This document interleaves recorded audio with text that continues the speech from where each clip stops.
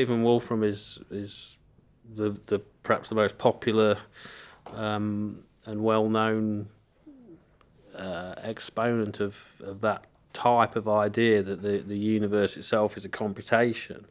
It was originally put forward by two people independently. The first one was a guy called, they both did it about the same time, a guy who's also at MIT called Edward Fredkin, and he came up with what's called the digital philosophy. And he's basically asking the question, is nature an analog thing, or is it a digital thing, or is it a mixture of both? Is it, hybridization? Von Neumann was interested in that as well, but von Neumann didn't really write much about that. The other guy was a chap who again around about the same time, or perhaps earlier actually, was a German inventor called Konrad Zuse, who ended up inventing his own types of parallel computers that he called calculating space, which is the German title I've used in a couple of tracks of mine on some albums. And Konrad Zuse, again, sort of independently invented stellar automata, and then went on to also propose that nature itself is based on those principles.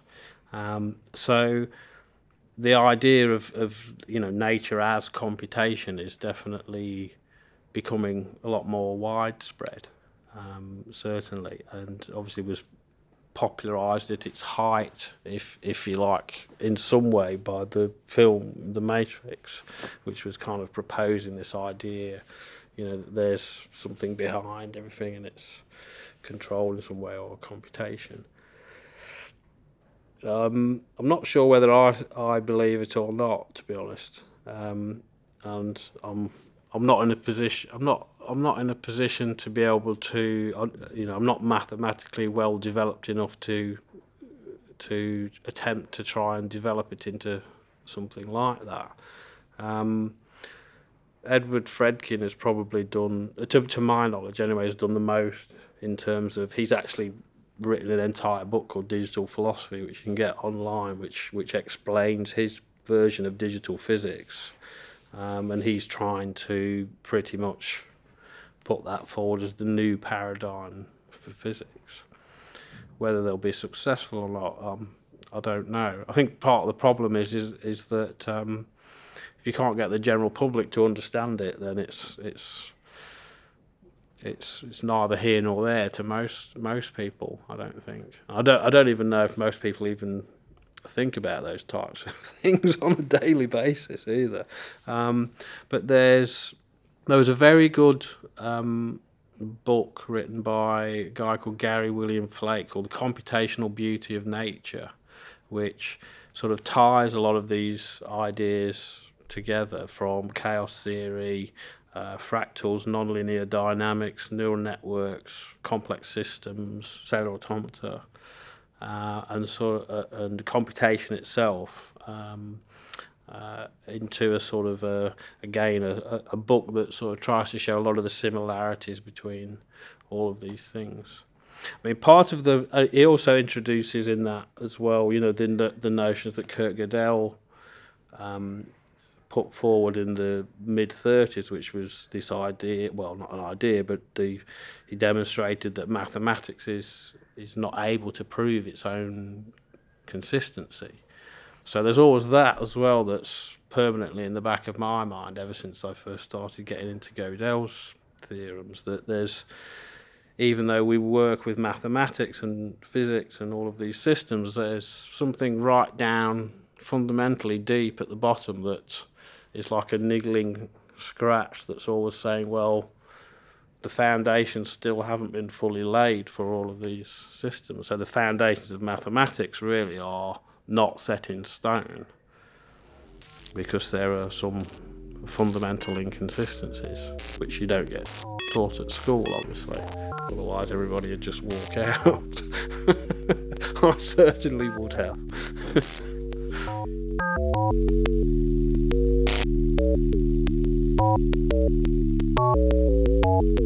I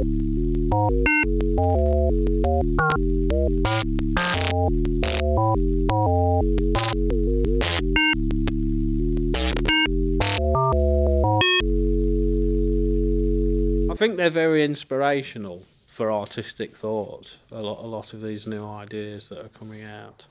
And obviously, as artists, we should be both questioning all of this as well as, utilising it in whatever way we see fit for our own art. Which is why I ended up getting into algorithmic and generative art in the 80s.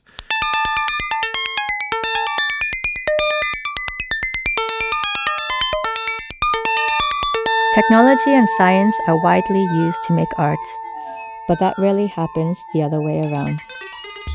Dave Burraston's approach to creative practice binds the three together to yield surprising results, so he accordingly describes himself as an artist-scientist. His PhD thesis on generative music and cellular automata opened up new approaches for a key unsolved problem in the CA arena, as well as being the sequencer source for many of his generative experimental electronic music releases.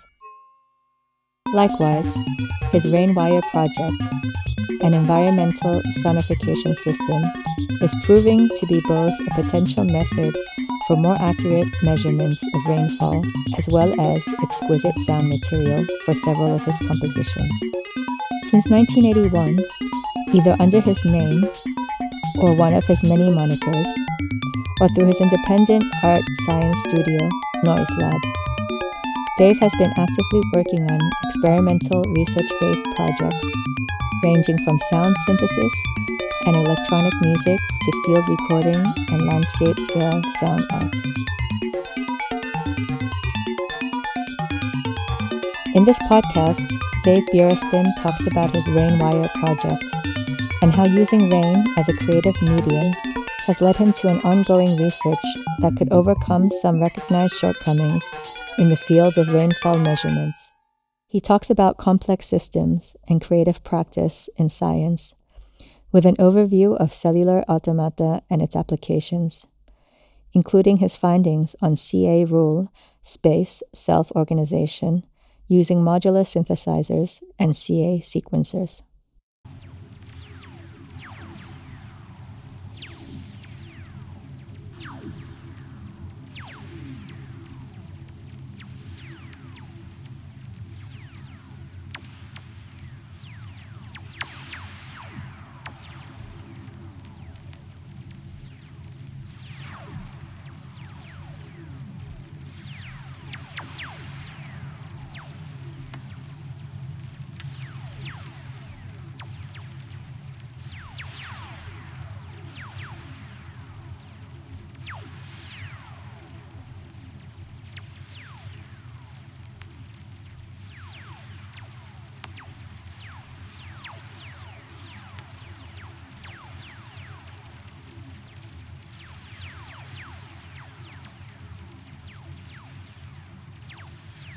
The rainwire project is kind of the reason for most of this kind of trip round that I've been doing at the moment, because I gave a paper and a performance on rainwire at the Balance on Balance 2015 conference at the Arizona State University in Phoenix.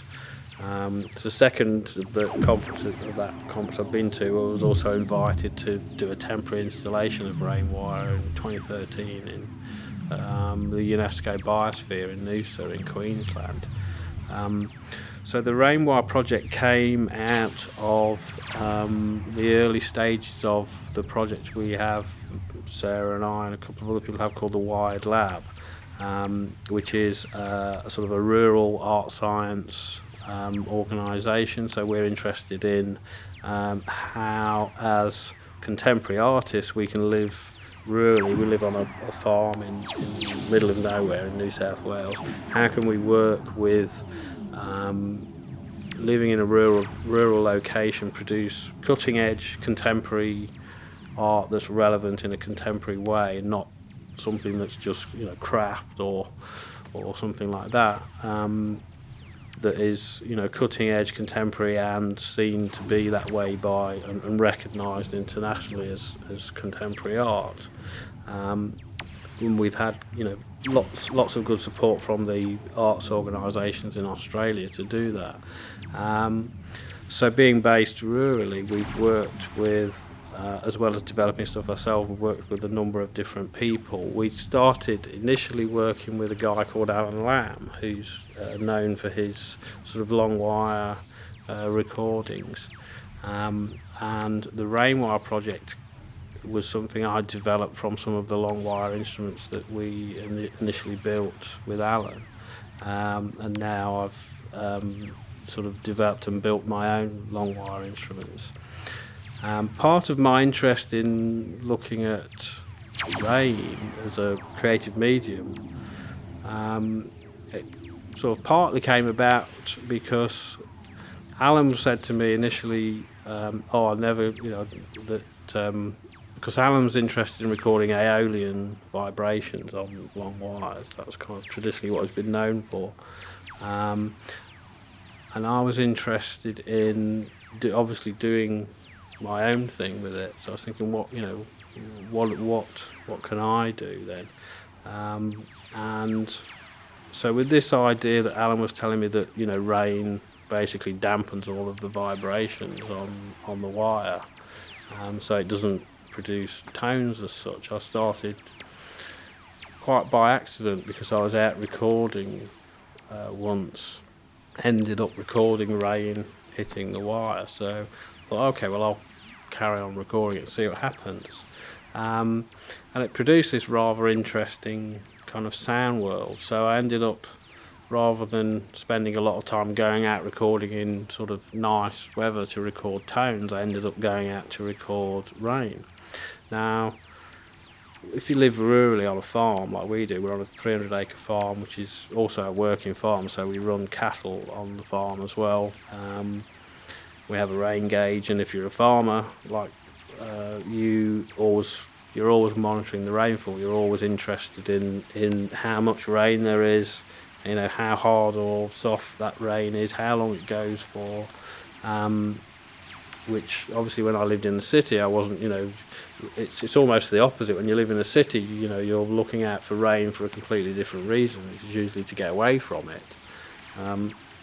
So I ended up spending a lot of my time outside in the rain and just looking at it, listening to what it sounded like. And I was realising that it was fulfilling a few of the things that are part of my own creative quest, which is to look at randomness and chaos in natural physical systems. In rainfall research itself, there's a kind of deep question about whether rainfall is in quotes chaotic, which means it's not random, or is it random? And the meteorologists are having a nice big sort of argument, bun fight about whether or not it's chaotic or is it random. So I thought, well, okay, that's piquing my interest, obviously because I'm interested in chaotic systems and random systems, so it's sort of pushing all those buttons for me straight away. And secondly, it just made a really great sound. I was really interested in the sounds it made. It was quite unique. If you've got a long wire stretched across the landscape, so these long wire instruments that we build are made from high tensile steel fencing wire, and they're usually anything from, say, a couple of 100 metres long to a couple of kilometres in length. So they're sort of massive, long systems going across the landscape.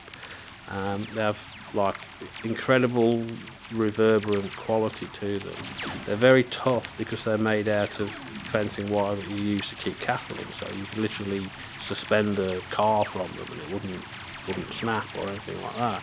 So they can withstand really harsh weather conditions, which we get because we're 650 metres above sea level on the sort of southwest slopes of the Great Dividing Range. So the weather we get there can be quite intense and very heavy rainfall, very heavy winds, and then from that it can be completely still, absolutely nothing happening. So I get a great variety of sound from these systems. So it was, just fulfilling all of these requirements for me artistically. And then I started to realise that as I investigated a bit more about rainfall research, that there's a lot that's not known about rainfall, and there's a lot that needs to be known. In particular, with rainfall, you need to know how heavy the rain is, what the rate of rainfall is, how long it lasts, because these make if you're growing crops or if you're running cattle on the land, or if you're just collecting rainwater itself, or we've got 6 dams on our farm, so we need to be storing rainwater as well. The type of rain and the amount of rain you get is going to make a big difference to your land and your livestock. So, for example, if it's quite dry, or it's after a bushfire and you get very heavy rain, you're going to get a lot of erosion. So, you need to know all of these different factors about rain. And I found out that recording or measuring rain in the ocean is a really difficult problem. And the reason I found that out was because I found out that a couple of researchers in America are looking at recording rain underwater using hydrophones.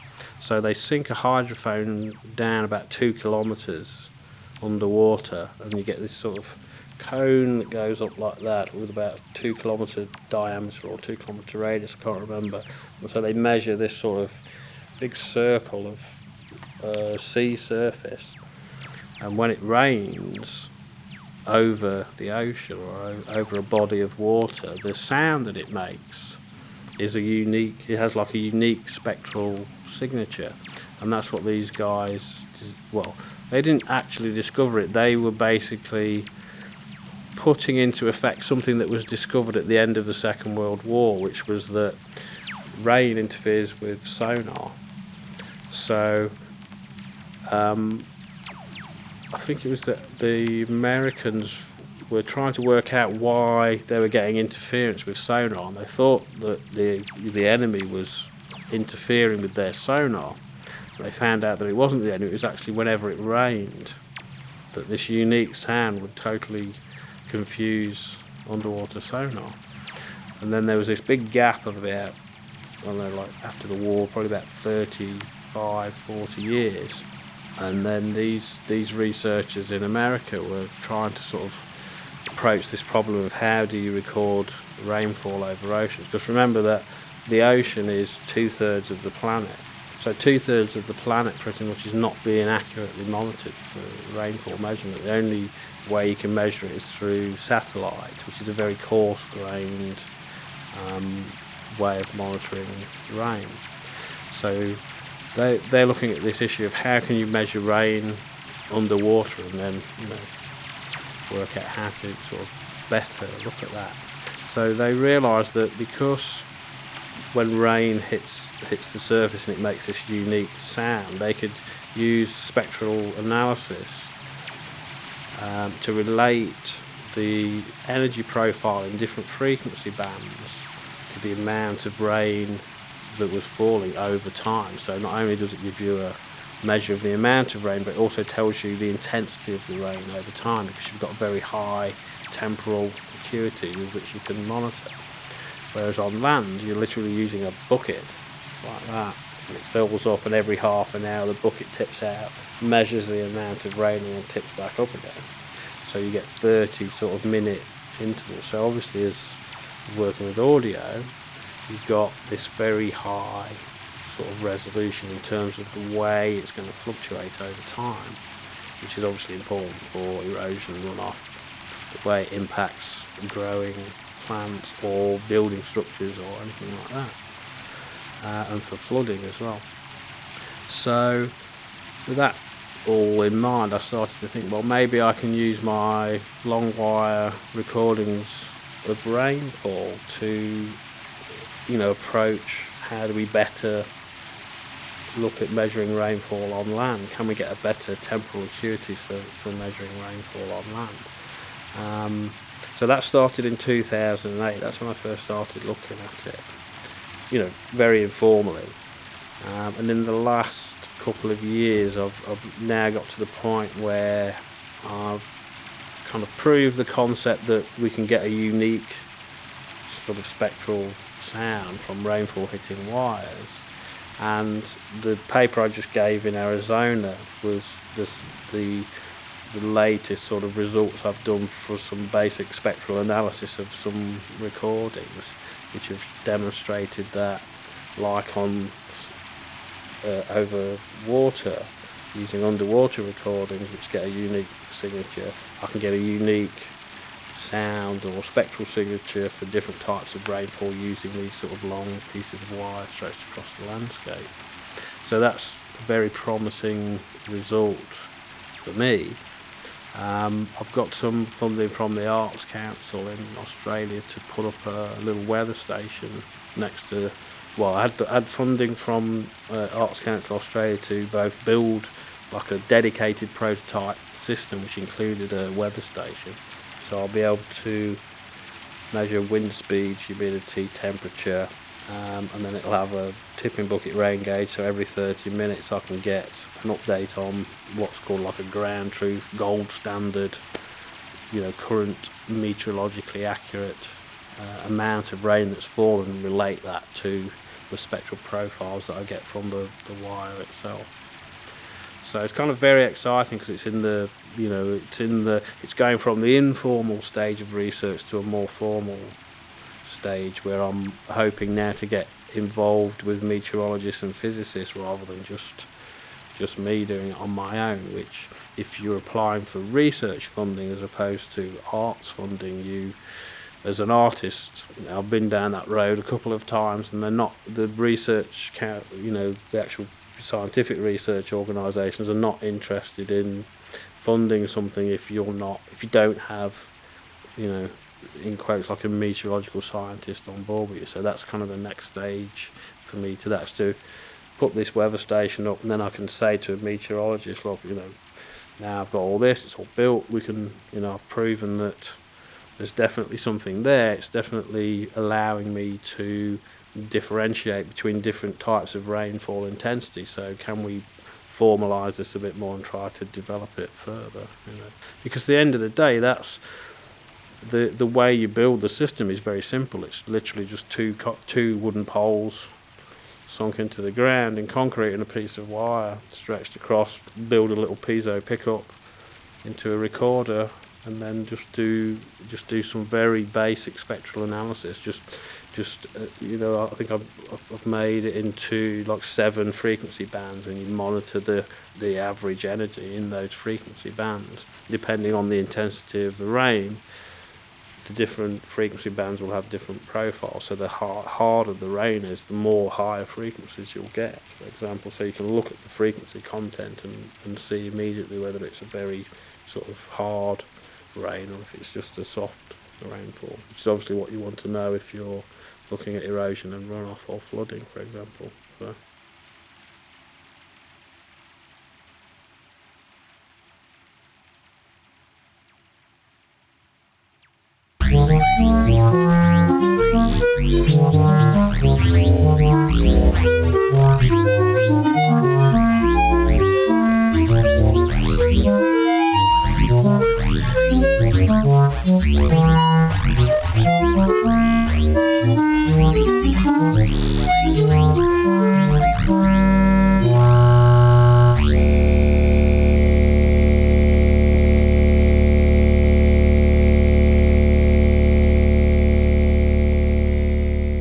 Just to give you a bit of background, I did classical piano for 10 years up until 1981, and from about 1976 I started getting into electronics and building things, started building transistor radio, I was getting into synthesizers, because I'd always been into sound and noises, and I was very interested in how all these sounds and noises that I was hearing was getting made at the same time I was doing classical piano.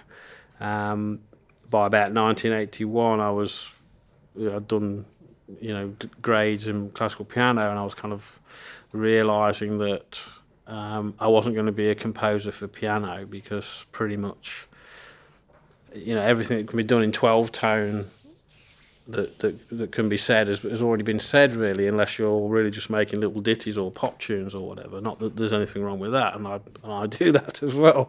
But I'd kind of realised that, I was going to have to do something else. And I was realising as well that I quite like the idea of automation, because I was brought up with computing. My dad was a very early computer programmer in the late 50s, early 60s, started work on analog computers and mainframes. So I was exposed to computation and automation from birth.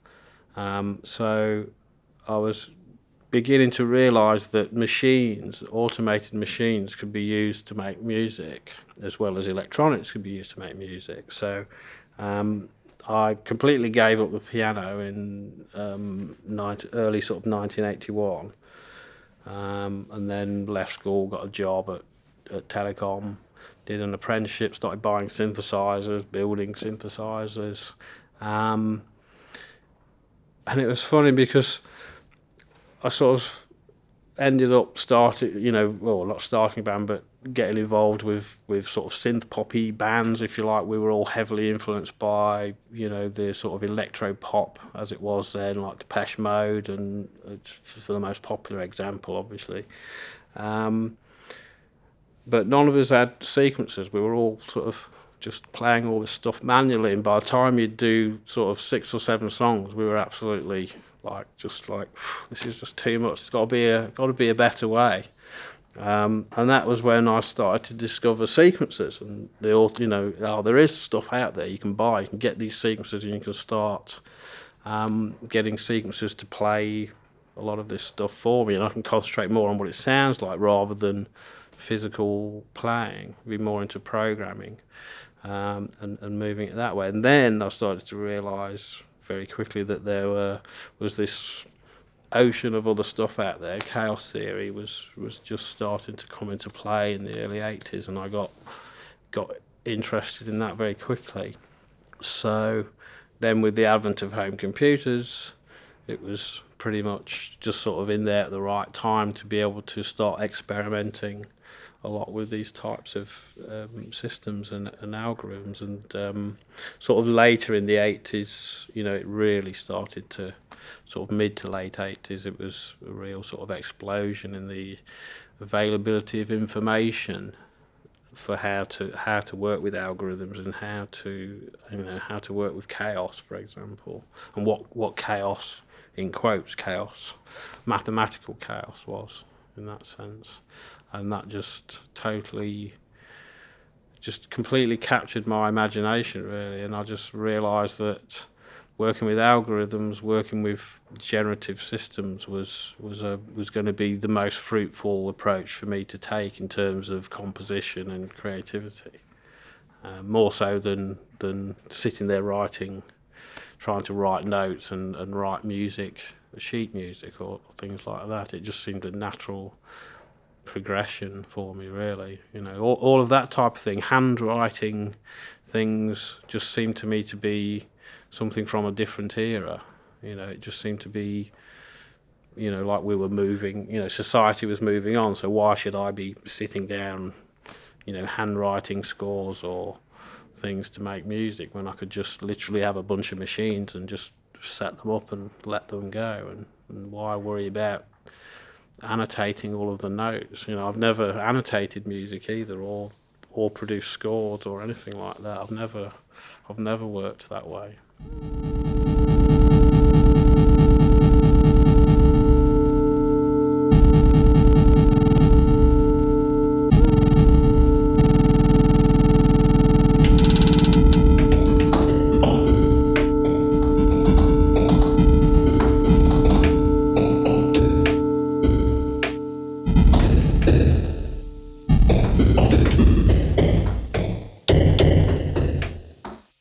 creative practice and complex systems, certainly came directly out of that PhD work.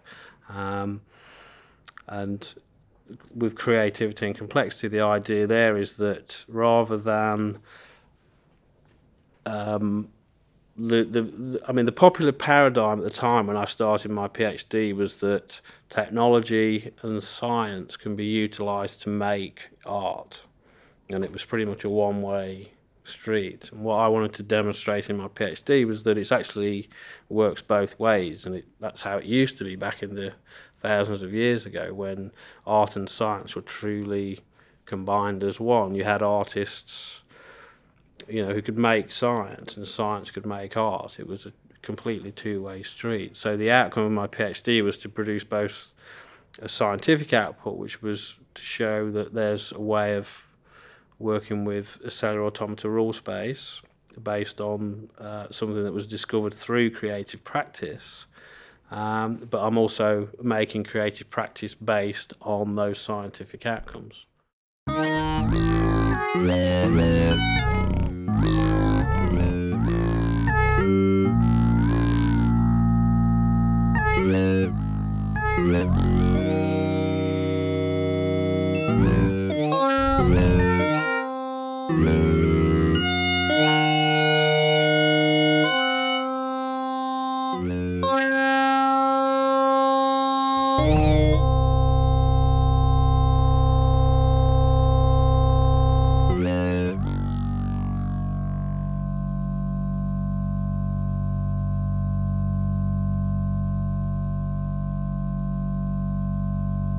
Cellular automata are something I've been interested in probably now since the sort of late 80s.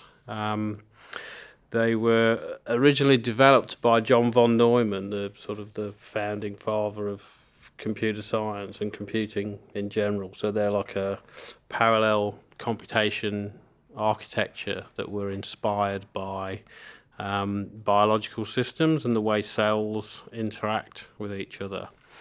So the cellular automata systems comprise of just very simple computational units that interact locally. So say you've got 200 cells. Each cell would only talk to itself and its immediate neighbours, say the sort of 2 or 3, 4, 5, 6, 7 or 8 neighbours close to it, depending on the type of rule system that you're running. And the key thing with cellular automata is that depending on the type of rule, the interaction rule between the cells, you'll get different types of behaviour, what's called the global behaviour of the system. So they can be produce a very ordered result, or it can be very chaotic, or it can be what's called a complex behaviour, which is the rarer type of behaviour is the complex behaviour. That's what all the scientists are trying to locate.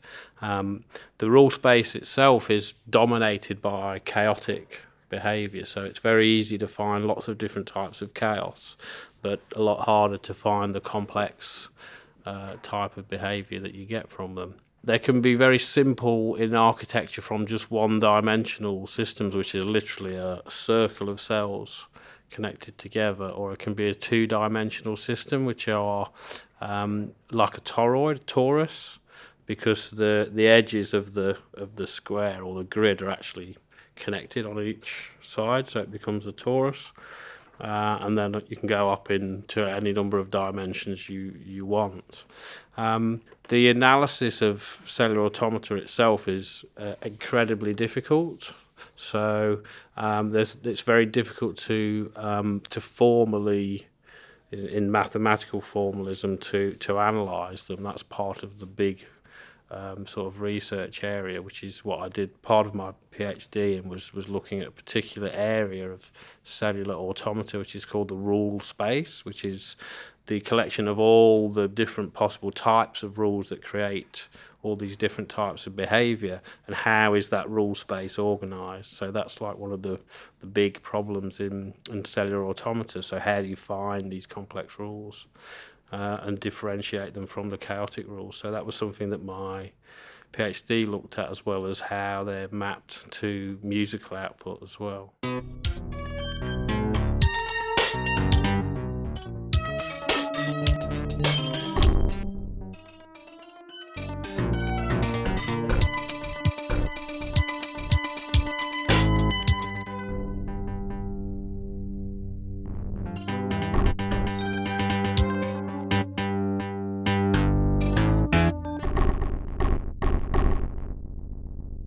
One of the early applications was actually medical image processing in the 1960s.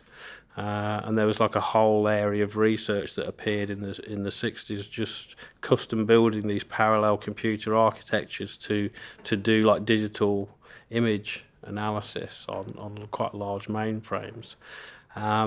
Since then, there's been a whole sort of array of areas of application for cellular automata, of which I'd only know a small part of that. Really, they're a sort of a model for complexification itself. So the way you apply these systems to sort of real world problems is, again, like when you apply them to music, can be quite arbitrary, from looking at things like traffic flow, for example, or one that was quite popular in Australia that the CSIRO looked at was modelling bushfire behaviour over, take a terrain and convert it to a gridded area, and then they'd come up with a selection of different cellular automata algorithms to model the way fire spreads throughout a particular area. Another popular one was a guy called Burraston, who did the sand pile analysis, which was quite sort of one of the early popularisations of cellular automata, apart from obviously Conway's life. So the sand pile model that Burraston created was, he had a real world model of a sand pile with just sort of funnel that was dropping sand like one grain at a time, and the sand pile builds up, and then it reaches what's called self-organised criticality, which means it reaches a certain point in the system, and then the system basically just stays in that state but just sort of moves around, and you get these little tiny avalanches of sand coming across the sides of the sand pile, but they obey a particular law for how big these avalanches are. So for every avalanche that's really large, you get a certain number of smaller avalanches. And Burraston then used a cellular automata to model that.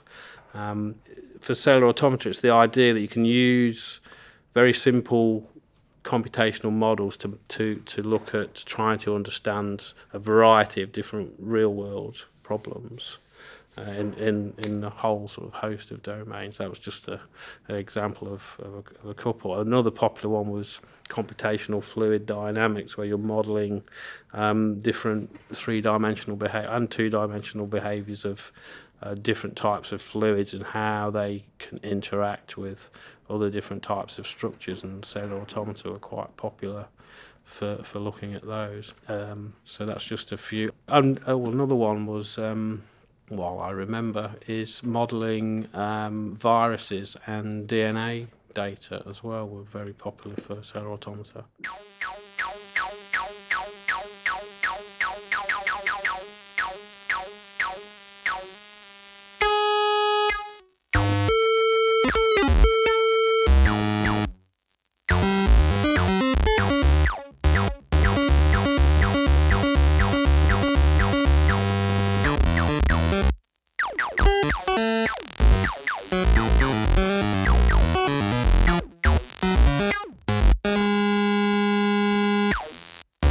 For cellular automata, there are different ways of both visualising them and studying them. The simplest way is visualising them as just a grid of cells, either in one dimension as a line, which usually that would be You can see the time history with a one-dimensional system. So you'd have it as a line starting at the bottom of a screen, for example, and moving upwards, or the top of the screen moving downwards. And for two-dimensional systems, you can see them as a grid of cells, which is the sort of the popular way of viewing them. Obviously, not all systems are two-dimensional. There are other ways of looking at them. In particular, in my PhD, I was working with what are called attractor basins. So the way you visualize cellular automata that way is you look at the global behavior in its entirety, and you look at what are called basins of attraction, which are state transition graphs for all of the different states of the system. So you're actually, rather than showing what's happening temporally, you're showing like a complete map of all of the states of the system in one go on the screen, and it literally looks like lots of different types of graphs in that way. So you're not even looking at them as grids or anything like that. Another way of looking at them is something called De Broglie diagrams, which are like a mathematical formalism which looks at the way different states transition to other states, and that's quite a sort of a heavy mathematical way of looking at them. And then quite a lot of papers literally don't even have any pictures in at all. It's just literally just pages and pages of maths, usually mathematical logic. So that can be quite impenetrable for anybody who's not familiar with maths. In terms of then moving from that to something like music or visual art, it's really quite arbitrary the way you can then map these systems into some sort of generative art in some way. For myself, generally, I did look briefly at doing different visualizations of cellular automata systems, but I tend to, pretty much when I started my PhD, I gave up trying to portray them visually in different ways and had to focus on just using them for music. So in the musical domain, I suppose you could say the two main areas are you using the system to make control information? So that would be like control voltages and gates for a modular synthesizer, or MIDI information for a MIDI synthesizer or a sequencer or something like that. And for sound, there are a number of different ways you can, for example, treat it as a square wave for a binary system, because you've just got zeros and ones in the grid. So you could look at that as you can take a particular cell and just use that as a square wave output, or you could take an amalgamation of cells and use that through a D2A converter. So say you could take 8 cells to give you an 8-bit sound output if it's binary, for example. I mean, a lot of these systems are also multi-state, what are called multi-state systems. But again, the analysis to go from binary to multi-state systems that, say, have 4 states or 8 states or 60 states or however many states just becomes astronomically complicated. For binary systems, a lot of the problems have been proven to be unsolvable. The subject I did my PhD on about the rule space was before I even started it was known to be an unsolvable or uncomputable problem. So what we're really doing is looking at getting insights into these systems through coming up with different ways to look at that particular unsolvable problem. So you're not necessarily saying that you've solved that problem because it's been shown to be unsolvable, but you can get insights from looking at different approaches to it. Particularly in my case, which was looking at the problem from an artist's point of view rather than a mathematician's point of view. So I came up with a different way of looking at the rule space problem in that sense.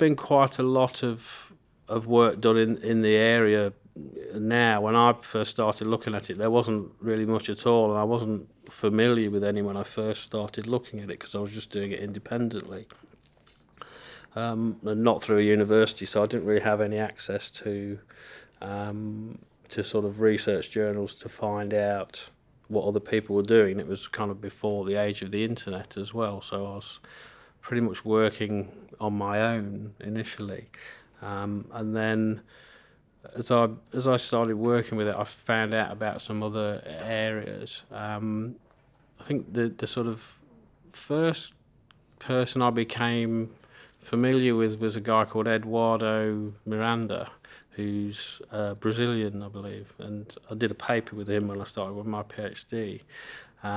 He was particularly interested in looking at Conway's life, and how you could map structures in Conway's life to various aspects of chordal structures in music. Different types of mappings based on groups of cells to produce multiple notes at the same time.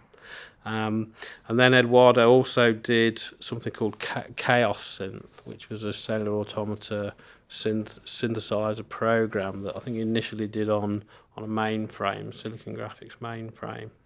That was very computationally intensive because it obviously runs a lot faster than a sequencer, because you're producing it on a sample by sample basis rather than an event basis. So you've got a lot more data and processing to do when you're sort of producing sound. So he was the first person I got into, and then there was another chap called Dale Millen, who's over in the States, and he produced a little cellular automata sequencer, two-dimensional sequencer. Another guy was a chap called Peter Bales, who was looking at the aesthetics of cellular automata. Bunch of others. I did a review paper actually for my PhD on all the different people who'd, as you know, the initial part of my PhD, you have to sort of do a review of who else has worked in the field and differentiate your work from other people's work. And it seemed to me the majority of people were working in like event-based sequencing and a little bit in sample-based or audio synthesis. And that was, it seemed to me, purely because up until the last few years, it's been a lot harder to get the computational resources to work with sound synthesis with cellular automata as opposed to an event-based system. I mean, even today, with modern computers that you can get quite easily, it's still very difficult to work with cellular automata just because the amount of computational power you need to look at complex systems.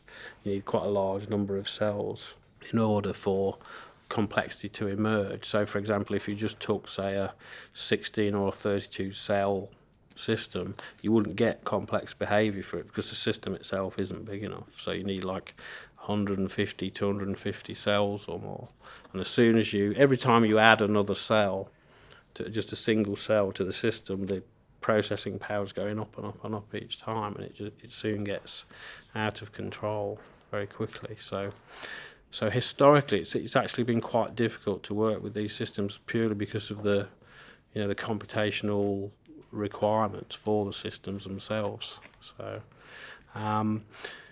On the visual side, for example, I'm not too familiar with what's been done in terms of visual art, apart from some of the stuff that I worked with myself.